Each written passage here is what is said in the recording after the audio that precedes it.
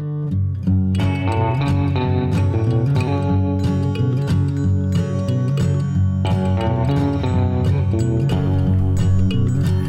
this is Brendan, and thanks for listening to the Collect Call.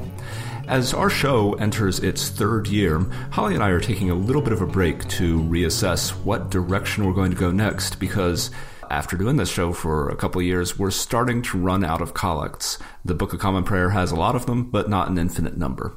So we have decided to take the Easter season to figure out what we're going to do next, and we'd actually really welcome your ideas. Are there other aspects of liturgy that you're interested in? Have you enjoyed our interview shows and want us to do more of those? Let us know by tweeting at us at The Collect Call or sending us an email at thecollectcall@acts8movement.org. In the meantime, we don't want to leave you bereft of a show. What we've actually done is gone back and done a digitally remastered picture disc edition of our first episodes of The Collect Call. Longtime listeners will know that our initial sound quality was pretty terrible, and that's because of some technical issues that are too boring to go into. But whatever. We have the original sound files, we've cleaned them up, and we're sharing them with you. And if you have not listened to the origins of this show, you're going to find that we have come a long, long way. Anyway, enjoy this series of shows, and we will be back to you after Easter. Also, one more thing. Our guest, Corbin Qualls, who we had on the show a couple weeks ago, we have another episode with him in the can, so we'll probably release that sometime during Easter season as well, so you can look forward to a new episode. Happy Easter, everybody. We will see you in ordinary time. Welcome to The Collect Call.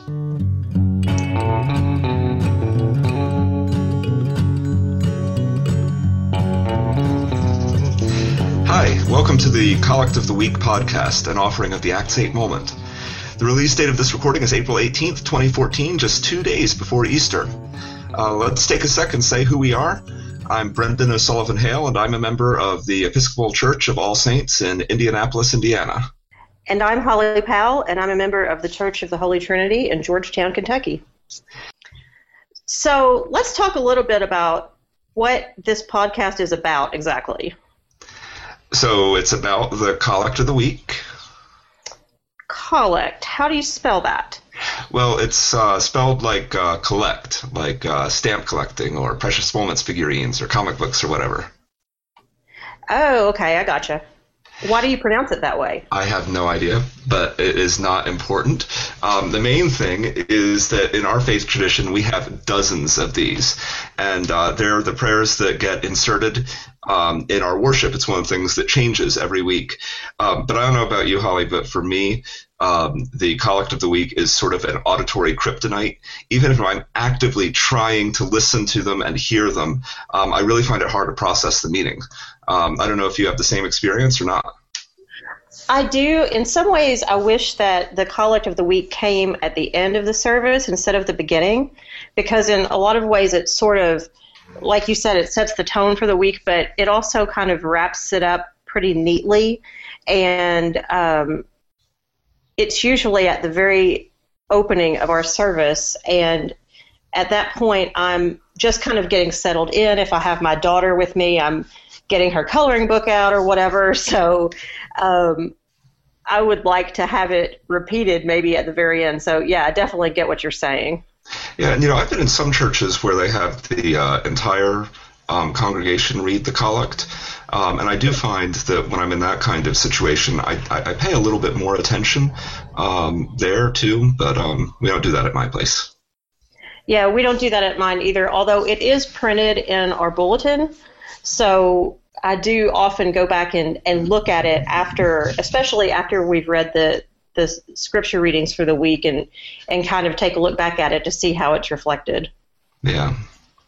Well, so what we're going to do is to kind of try to counteract at least my bad habits. It sounds like you've got better habits than I do. We're going to kind of dig into some of the collects every week. This is and we're coming up on Easter Sunday. And the Book of Common Prayer actually gives us three choices for the Easter Collect. And if you're following along at home, this is on page 222 of your Book of Common Prayer, or you can find them at bcponline.org. So there are three options available. We're only going to focus on the first option and the third option because we want to talk about the ones that you're going to hear on Easter Sunday, and the second option is written specifically for the Easter Vigil on Saturday night. So we're going to reflect on these collects and what they might mean, and hopefully get us to pay more attention both Easter Sunday and thinking about them throughout Easter week. So, Holly, do you want to read the first collect for us? I would love to. So this is collect number 1. O God, who for our redemption gave your only begotten Son to the death of the cross, and by his glorious resurrection delivered us from the power of our enemy, grant us so to die daily to sin, that we may evermore live with him in the joy of his resurrection, through Jesus Christ, your Son, our Lord, who lives and reigns with you and the Holy Spirit, one God, now and forever. Amen. Amen. So I did a little bit of homework on this one, and it turns out that what? You're so smart. Oh, yeah. So this prayer is like really old. It dates back to about the year 600. It's part of a liturgy that's attributed to Gregory the Great. So it's kind of wild to think that we're saying words that have been around for like 1,400 years. Gotta love the Episcopal Church. Yeah. So there's kind of two key parts to the prayer. Mm-hmm. The first part is sort of where we start with, O God, who for our redemption gave your only begotten Son to the death of the cross, and by his glorious resurrection delivered us from the power of our enemy. That is that's just the part where we're addressing God and saying something about God. Mm-hmm. And there's a whole lot packed into that. Yeah, for that to be, something like 25 words, there's a whole lot going on there. Yeah, because we get that God is acting for our redemption. We get the theological point that Jesus is God's only begotten Son. Right, a little callback to John 3:16 there. And then we get the piece about for our redemption, Jesus died on the cross, and then by his resurrection we are delivered from the power of our enemy. And that enemy bit's really interesting to me. Yeah, I think it's such an interesting choice of words. And, spoiler alert, but we're going to be talking about sin in the next part. So I don't know if this is meant to kind of prep us to draw the logical conclusion that sin is the enemy, and that Jesus through God is the one to deliver us from that. That's kind of what I took from it when I started thinking about it, but I don't know. What did you think? Well, so, I was thinking about the enemy and really, maybe going to sort of a Satan place. But as I've thought about it more, because, you brought up the question of sin that comes up in the next clause, I started making some sense of it through a line in the first letter of Peter. So it's 1 Peter 5:8, and that line goes, "Discipline yourselves, keep alert. Like a roaring lion, your adversary, the devil, prowls around, looking for someone to devour." And so when we get into kind of that next clause that says, grant us so to die daily to sin, the thing that's kind of implicit there is that, even though we have been redeemed, we're going to keep sinning. We're going to keep screwing up. Right. And you and I know that through kind of our daily lives and our own failings. And so the reason I mentioned that bit about 1 Peter is that you've got your adversary looking for someone to devour. In devouring, that's sin possessing you. And so the thing that this got me thinking about was that I may sin, I may fail, but those sins or failures are not my identity. Yeah, that's really interesting. That makes a lot of sense to me. I guess for me, the thing that really struck me about this collect is the phrase "dying daily to sin." super evocative to me. And I think maybe one of the reasons for that is that this whole thing is, there's nothing that we can do here in this prayer.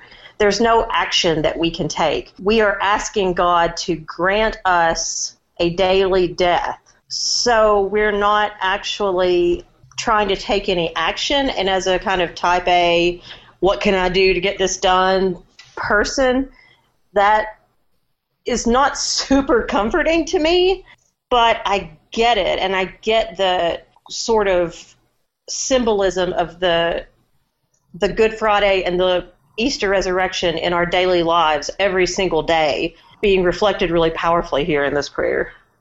Yeah. Well, and it's funny because this, even though this is an Easter prayer, it's definitely got kind of Good Friday undertones to it. Yeah.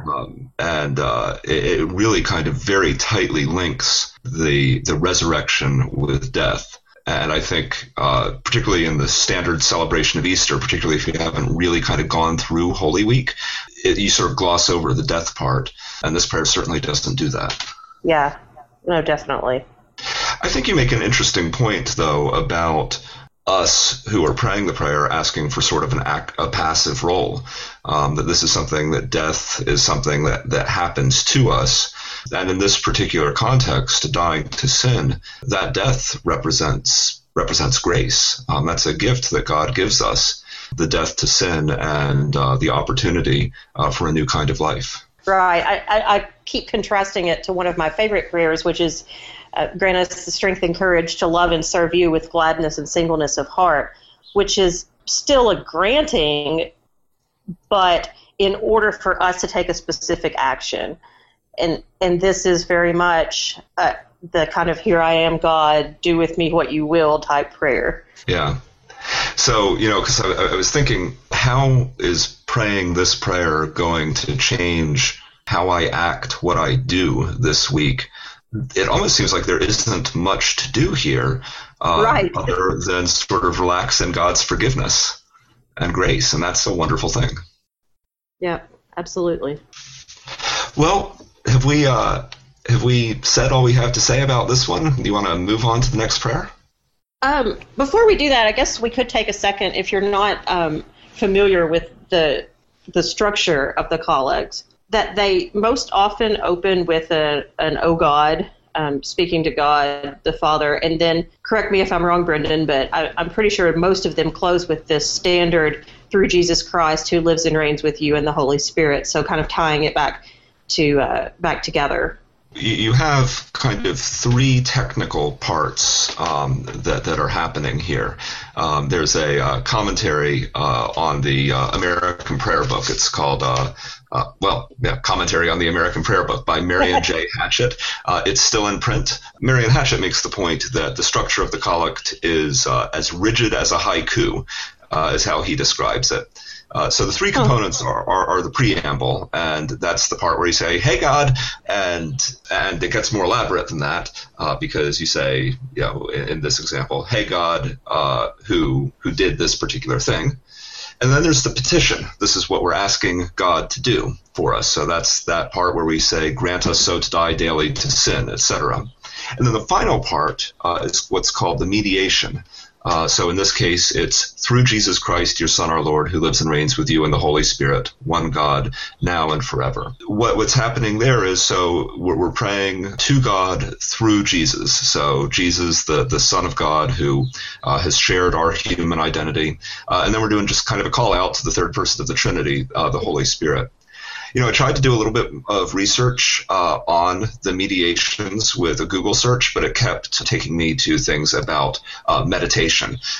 Google does not appreciate what I was trying to search for. So if any listeners know more about mediations, let us know on the show website, and we'll learn more about that. Yep, absolutely. I personally appreciate that as someone who often prays to Mary. And when I hear people say Episcopalians don't pray through people, well, we kind of do every week because we pray through Jesus. So, Yeah. Well, let's go on to the next prayer. So this is Easter prayer, the collect number 3, and Holly, you want to take us through it? Sure. Almighty God, who through your only begotten Son, Jesus Christ, overcame death and opened to us the gate of everlasting life, grant that we, who celebrate with joy the day of the Lord's resurrection, may be raised from the death of sin by your life-giving Spirit, through Jesus Christ our Lord, who lives and reigns with you and the Holy Spirit, one God, now and forever. Amen. Amen. So this prayer is also really old, but it's actually a mashup of 2 prayers. The preamble part where we say, Almighty God, who through your only begotten Son, Jesus Christ, overcame death and opened to us the gate of everlasting life, that dates back to about 600. And then the petition, the grant that we who celebrate with joy the day of the Lord's resurrection, is about 100 years younger. This prayer has been prayed for a long time too. So this one uses some really different imagery. Yeah, I would guess that, at least for me, this prayer seems a little bit more celebratory, and I would be really interested to hear how many of our churches use this collect as opposed to collect number 1 on Easter Sunday this year. Yeah, I'm going to guess that this prayer is more popular, although I don't know that for sure, because you get the overcoming of death. There's no imagery around the crucifixion, so Good Friday really kind of drops out of the picture here.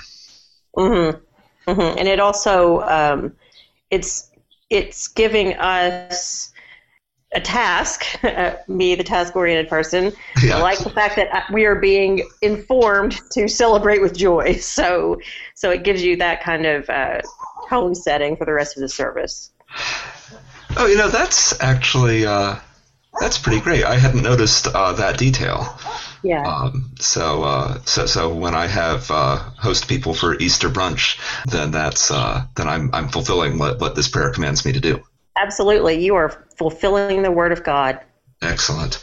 So the thing in the attribution, so the imagery in the attribution that I really like, though, is the overcoming of death and opening to us the gate of everlasting life. I love that imagery of the door. So that Christ has opened a door for us, and we have the opportunity to choose to walk through that door. Yeah, no, it's the quintessential image of the pearly gates being talked about here, and it's quite a beautiful image, and it's something that I like to think about. Well, and one of the things that I think about with it a lot is that, for me, the afterlife really isn't sort of a primary concern of my faith. But when it comes to really thinking about what death is, what death means, what's happening here is that you have the death and resurrection of Christ. And I take a lot of comfort in knowing that the door of death that one day I'll walk through is the same door that Jesus walked through. And I hope that I can face it with courage. It's just a really powerful image for me. Yeah. So let's go on to kind of the celebration part of this. Grant that we who celebrate with joy the day of our Lord's resurrection may be raised from the death of sin by your life-giving Spirit. So there's still some of this passive element in this prayer too, isn't there? There is, yeah. Yeah, again, it's the only thing we get to do here is celebrate with joy, which I'm happy about. But it's interesting that we don't raise ourselves from sin. We are raised, or we are asking to be raised, which I think is quite appropriate. I also found it interesting here that we're asking to be raised from the death of sin by the Holy Spirit, which is a little bit different from the first collect where we're asking Jesus to do that. Yeah, so in this case, the Holy Spirit isn't tacked on at the end like in the other prayer. The Holy Spirit's really active in what we're asking for. Right, yeah. So we get celebration So the only thing we have to do is celebrate, and we just ask to be raised. That's a really great thought for the week. Yep, absolutely. Absolutely. I also was kind of struck in the two different collects, the difference between the description of sin in the first one as something that we needed to die to, and in this one being that sin is its own death, which is just kind of an interesting juxtaposition, I think. Yeah, it really is. I hadn't really thought about that. But again, what strikes me with this one is just like you said, Brendan, that I like how it ends on a focus of the celebration. I think that's what the Easter season is all about. It's the kind of Christian I want to be, is a kind who is actively showing the joy that my faith brings to me. And so I appreciate this prayer kind of calling that out at the beginning of the service. Yeah. Well, and I love sort of the this touching off as Easter as a whole season of joy. We've just come through Lent, this season of penitence, and it's kind of easy to think of, then you have the big Easter service and you have your big Easter brunch or whatever, and then you go back to normal. Right. But Easter is, 50 days long, and this prayer calls us to celebrate that. Yeah. And I also love that that there are kind of resources popping up in the Episcopal Church to have kind of the whole Easter season as the other side of Lent.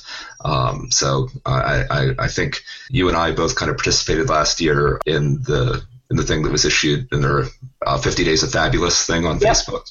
Mm-hmm. And I'm really excited about that again this year because it really helps keep in mind the celebration of the resurrection, and it keeps Easter alive for longer, and I love that. Yeah, and we can put a link to that in the blog page where we're going to be posting this. So if anybody wants to go find it, we can get you there quickly. Yeah, absolutely. So for our final segment, we're going to take these collects one step further and adapt them for the internet age and condense these down to tweets. Holly, are you ready for this challenge? I think so. This was a lot harder for this challenge. This was a lot harder than I thought it was going to be, So we'll go. I'll tell you my first one for collect number 1. Okay. So, I can fail, but to God I'm not a failure. Every moment is a chance to reach for a deeper relationship with God. Hashtag Easter, hashtag resurrection, hashtag now. Oh my gosh, I'm going to have to step up my game. Oh, come on. What's yours? Okay. So mine is, oh crap, I can't find it. Hold on a second. Okay, I'm ready. All right. Okay. So I try to keep mine pretty short and sweet. My tweet for collect number 1 is, every day we have a choice to sin or to choose joy. Today I choose joy.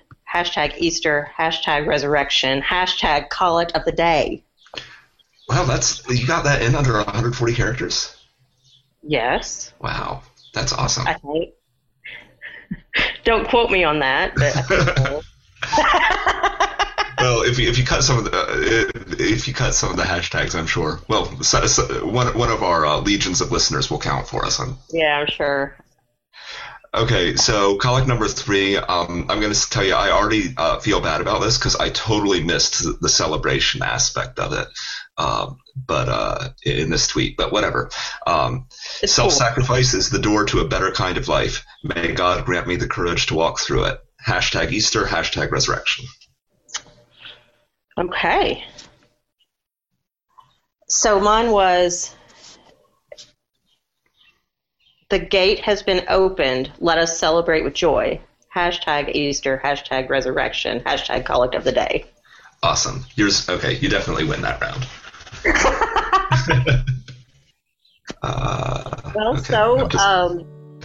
It looks like that's it. So this is our first podcast, and it's going to be awesome. So thanks for joining us for the Collect of the Week podcast. Again, it's an offering of the Acts 8 Moment. Follow us on the web at acts8moment.org, on Facebook at facebook.com/acts8moment, or on Twitter at acts8moment. Join us next week for our discussion of the Collect for the second Sunday of Easter. Happy Easter, everybody. Happy Easter! Flesh keep silence, and with fear and trembling stand. Ponder nothing earthly minded, for with blessing in his hand, Christ our God to earth descended, our full homage to